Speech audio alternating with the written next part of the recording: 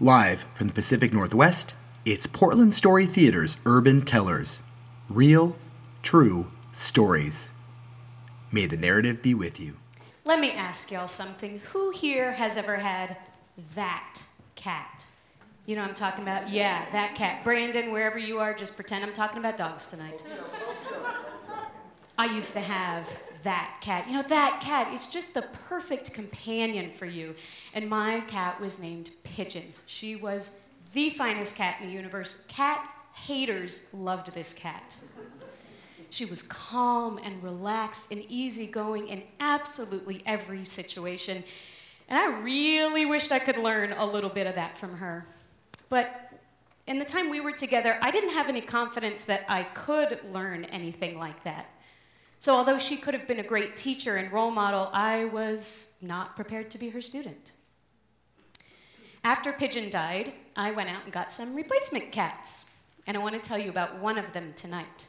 His name is Ruru. Ruru is not that cat.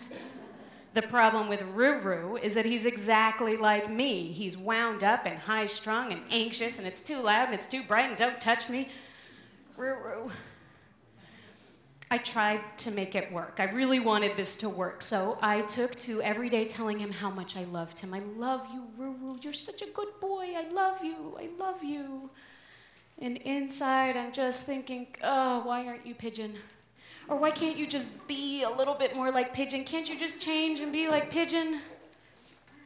Now, I'll be honest that even though I had some adopter's remorse around these cats, but it was mutual. They didn't really want us either. So. Now, I grew up Jewish, but kind of the Jewish when we want to be Jewish type of Jewish. We didn't do anything meaningful or spiritual, like, I don't know, go to temple or fast on Yom Kippur. We didn't do any of that. We did Hanukkah because 8 nights of Christmas. Yeah. Including lots of pairs of socks. And we also did Passover because it's so much fun. There's a lot of food. The family comes together and tells stories, and then you eat food and talk, and you eat more food. And my favorite part of Passover, though, is this song and this story, Dayenu.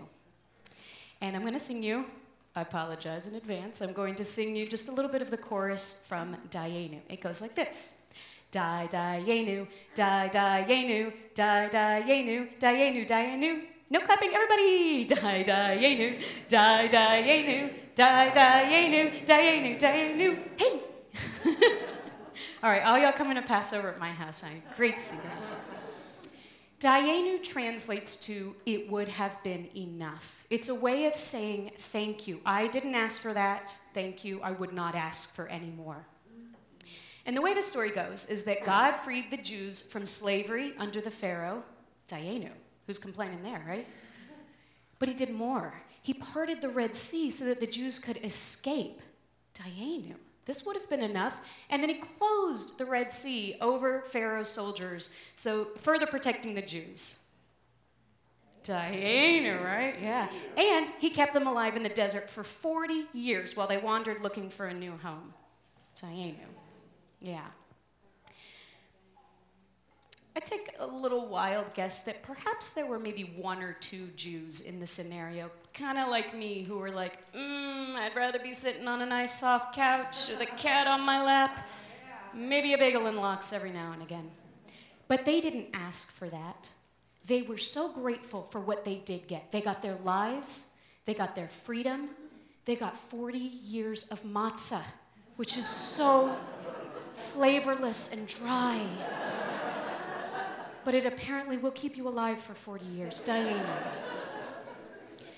Now, really, nobody in my family is a Dayenu kind of person. We're just not. We don't like change. We don't roll with the punches. We don't take it as it comes. In fact, if life changes on us, we're sort of, maybe change won't notice we were standing here.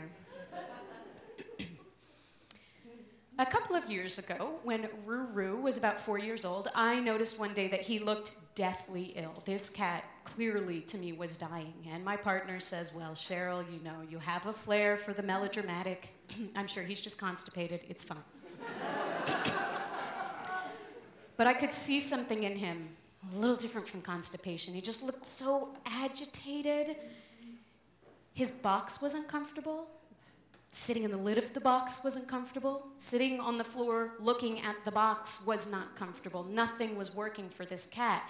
And after 4 days of this, I quit second-guessing myself and took him to the vet.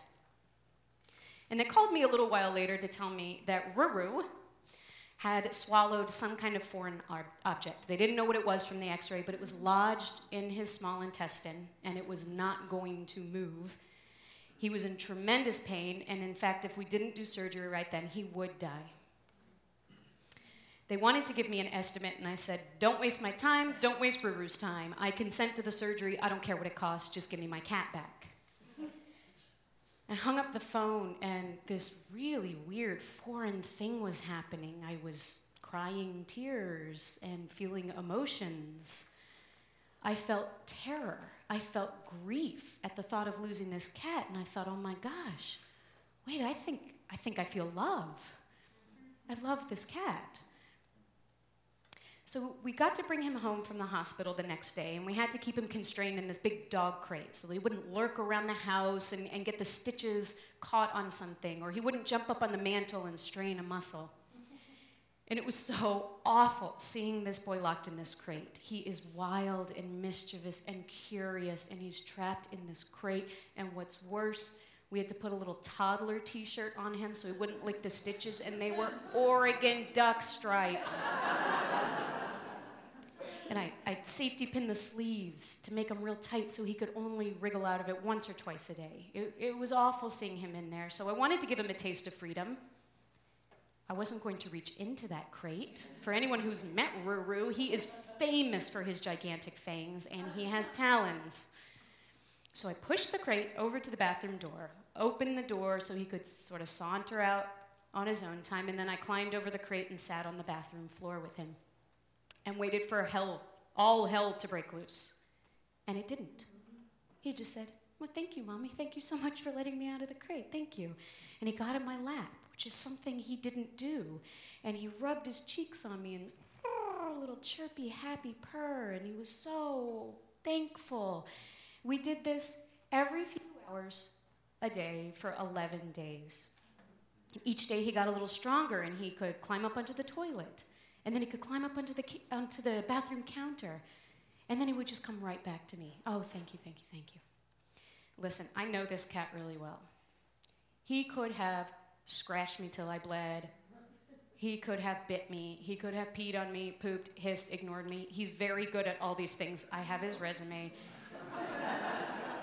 And I expected that, and he didn't do it. He was just grateful. And the weird thing for me is that he knew I was the one putting him back in the crate.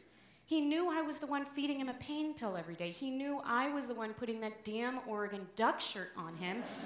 And all he said was, thank you. Now, if you recall, Ruru and I are a lot alike.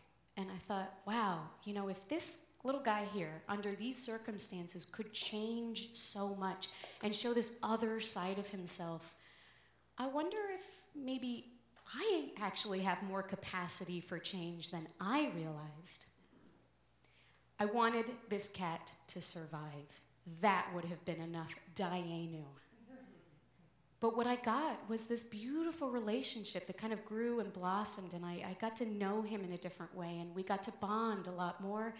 And for that, I am forever grateful.